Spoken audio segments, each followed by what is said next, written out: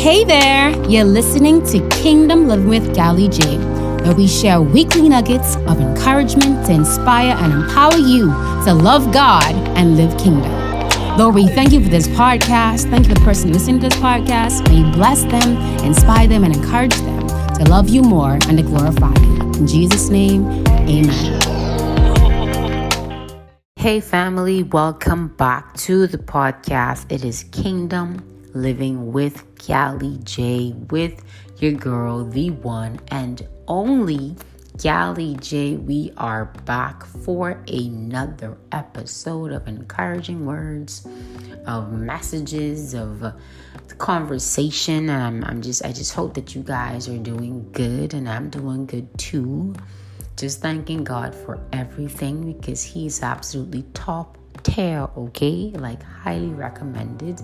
I highly recommend following the Lord, because it's always a good time. You know, you might have ups and downs, but He got you through it all. You have a hope and a future, right? But yeah, like, God is good, y'all. He's good, and He's faithful, and He's kind. And man, I guess we should just go right into our regular thing, right? Our praise break real quick. Get 5 things on your mind that you're grateful for within this week or last week, or just things that you've been grateful for in general. And let's go. Load up and ready. Cool. Lord, I thank you for your grace and your mercy. Oh my God, if it had not been for grace, y'all, the stories I can tell for. Thank you, Lord God, for just your provision. Oh my God, I'm so grateful to you, God, just for showing up. When I think that I'm about to be flat out broke, you just showed me like, yep, no, you're good. And I'm like, yeah, thank you, Jesus. 3, thank you, Lord God, just for family and friendships. I thank God for meaningful connections and just people He put in my life to be an encouragement and inspiring to me. 2, thank you, Lord God, for peace. Oh my God, it is amazing. Peace of mind is amazing. And 1, thank you, God, for new opportunities. And just, open doors. Thank God for that. I'm grateful. I also thank God for you who are listening. I pray that you are encouraged today, and that you find some peace, wherever there is trouble in your life, that you would find some peace and some solace and some rest, in God. Because sometimes, we're looking for peace in all the wrong places. And so if we just turn to God and just say, hey, God, this is what I'm facing, He'll take the burden off of our backs and give us that peace that we're looking for.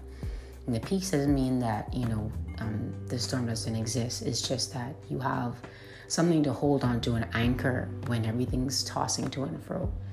And so I pray that you would hold on to that. Amen. Amen.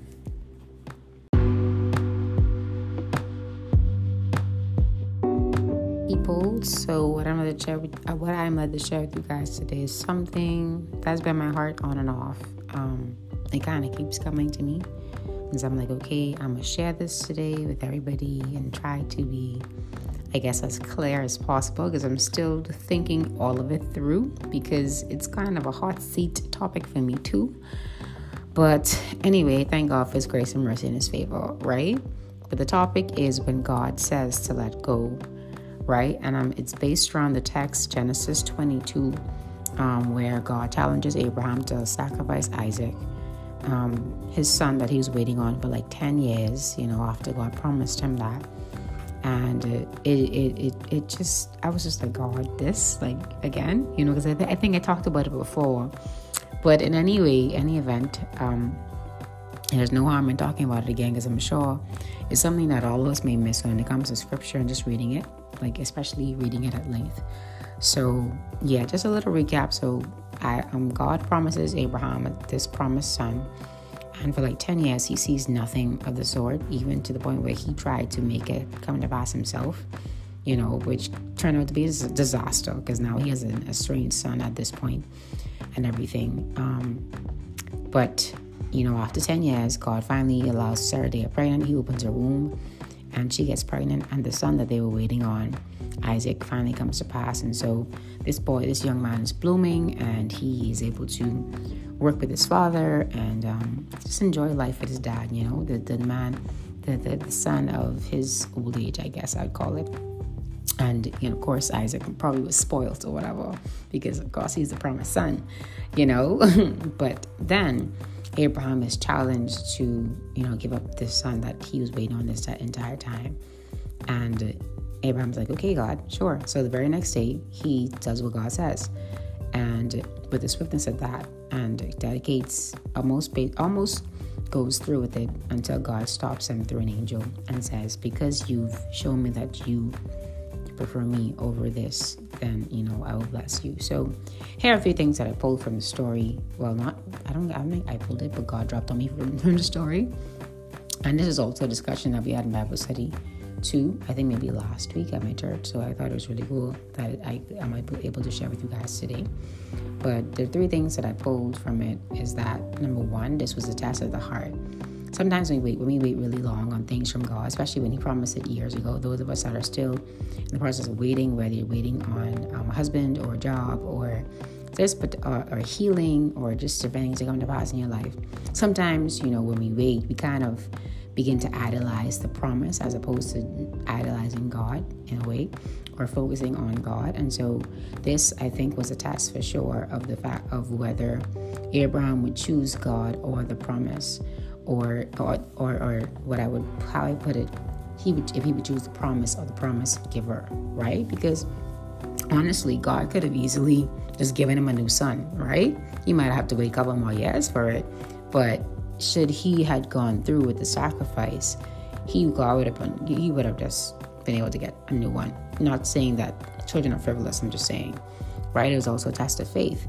The test of faith was that, if he trusted God enough to send him another, that was another thing that jumbled to me. Because even in the text, his son asked him, Father, I see that we have the wood, we have all the tools we need for the sacrifice, but where is the actual sacrifice? And he said, this is in verse 8, God will provide himself a lamb for a burnt offering. So he had faith and trust in God that, hey, I know God to be good, I know God to be faithful, and so I'm just going to trust him as I take this journey with him, and I take this leap of faith to do what he told me to do just the day before, right? And number 3, I thought I gathered something that also came to me was that it was a test of intimacy. And intimacy, how, right? Because Abraham had to have been sure that it was God talking to him for him to follow through like that. Because that was such a big demand, such a big request. It's like, this has to be God. I cannot even be flippant about it. And because he knew the voice of God, he spent time with God. He would have had that experience with God in a way that God spoke to him this time to sacrifice his son. Like the way that God addressed him in the beginning of the verses at 7, he says, God called him and says, Abraham. And he said, here I am. Basically, he knew the cadence of God's voice. He trusted it. He knew that this is what God sounded like. And so because he was certain that this wasn't a devil, talking to him, this wasn't a demon trying to persuade him, he followed through. And it was a test of him just knowing God. Because sometimes I know we get voices that talk to us and tell us these crazy stuff to do, right? And some crazy things do come from God. I won't even lie to you. There are some things God has challenged me to do that I'm like, Lord, if it had not been for me knowing your voice, I would have surely been like freaking out myself, right? But it shows that he had built that intimacy with God and knowing God's voice, and that's how come he actually followed through. And so it all goes back also to the test of the heart and the test of faith. I think these 3 things are 3 key things that we could see in the scripture, three key themes that is we could see in the scripture, and the fact that we have to be willing to give up some things for God. I was challenged. Maybe I was connected with somebody a couple of years ago, and God was like, "Yep, you need to disconnect." I'm like, God, what? Because we were really close, and so it kind of hurt me to sever the connection. And I prayed about it. I was like, God, I'm gonna need your help because I can't do this on my own. And he did give me the strength to disconnect, but it was still very painful. But at the same time, I felt that God rewarded me for it. I don't know. But in any event, I think for sure it was a test of my heart and a test of my faith, because it's like, do I really trust God when he says to let go? Do I really trust and believe when he says that this thing needs to be severed, this thing needs to be, they need to go. I need to give up this habit, I need to give up this job, I need to give up this life, I need to let go of these things. Do I really trust that he will be a person, that he will be that person, or to fill in for me? Do I really trust that he would make my life still full despite, giving up these things in a kind of way? And I hope I'm making sense to you guys. But the challenge to let go is always hard. It's always something that I think pushes us to the edge. Like, we kind of hold on tight when we're told to let go, because it feels like God won't provide, again. But because he's such a good God and such a provider, he will, and he always says it. And sometimes it's just for us to see our heart as well towards God, that the fact that we don't trust him as fully as we think we do, and that we don't believe all of his words and all of the promises. And it's not a bad thing, but it's just for us to realize that there are areas that we need to grow in. And so I hope that this was somewhat encouraging to you guys. If you're being challenged even now to let go of something, then trust God. It's hard to say just trust God, but honestly, that's the best that you can do. Trust in him with all your heart, not lean on your own understanding. And in all of our ways, acknowledge him that he would direct our paths. And so y'all be blessed and have a wonderful, wonderful week. Peace out.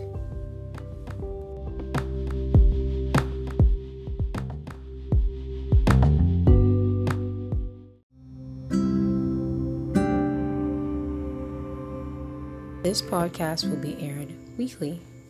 And if you would like to give your life to Jesus Christ, our Lord and Savior, you can repeat this prayer after me. Lord Jesus, thank you for dying for my sins on the cross. I believe in you, and I confess my sin today to you, and I ask you to forgive me. You come into my heart and be my Lord and Savior today. In your name I pray. Amen.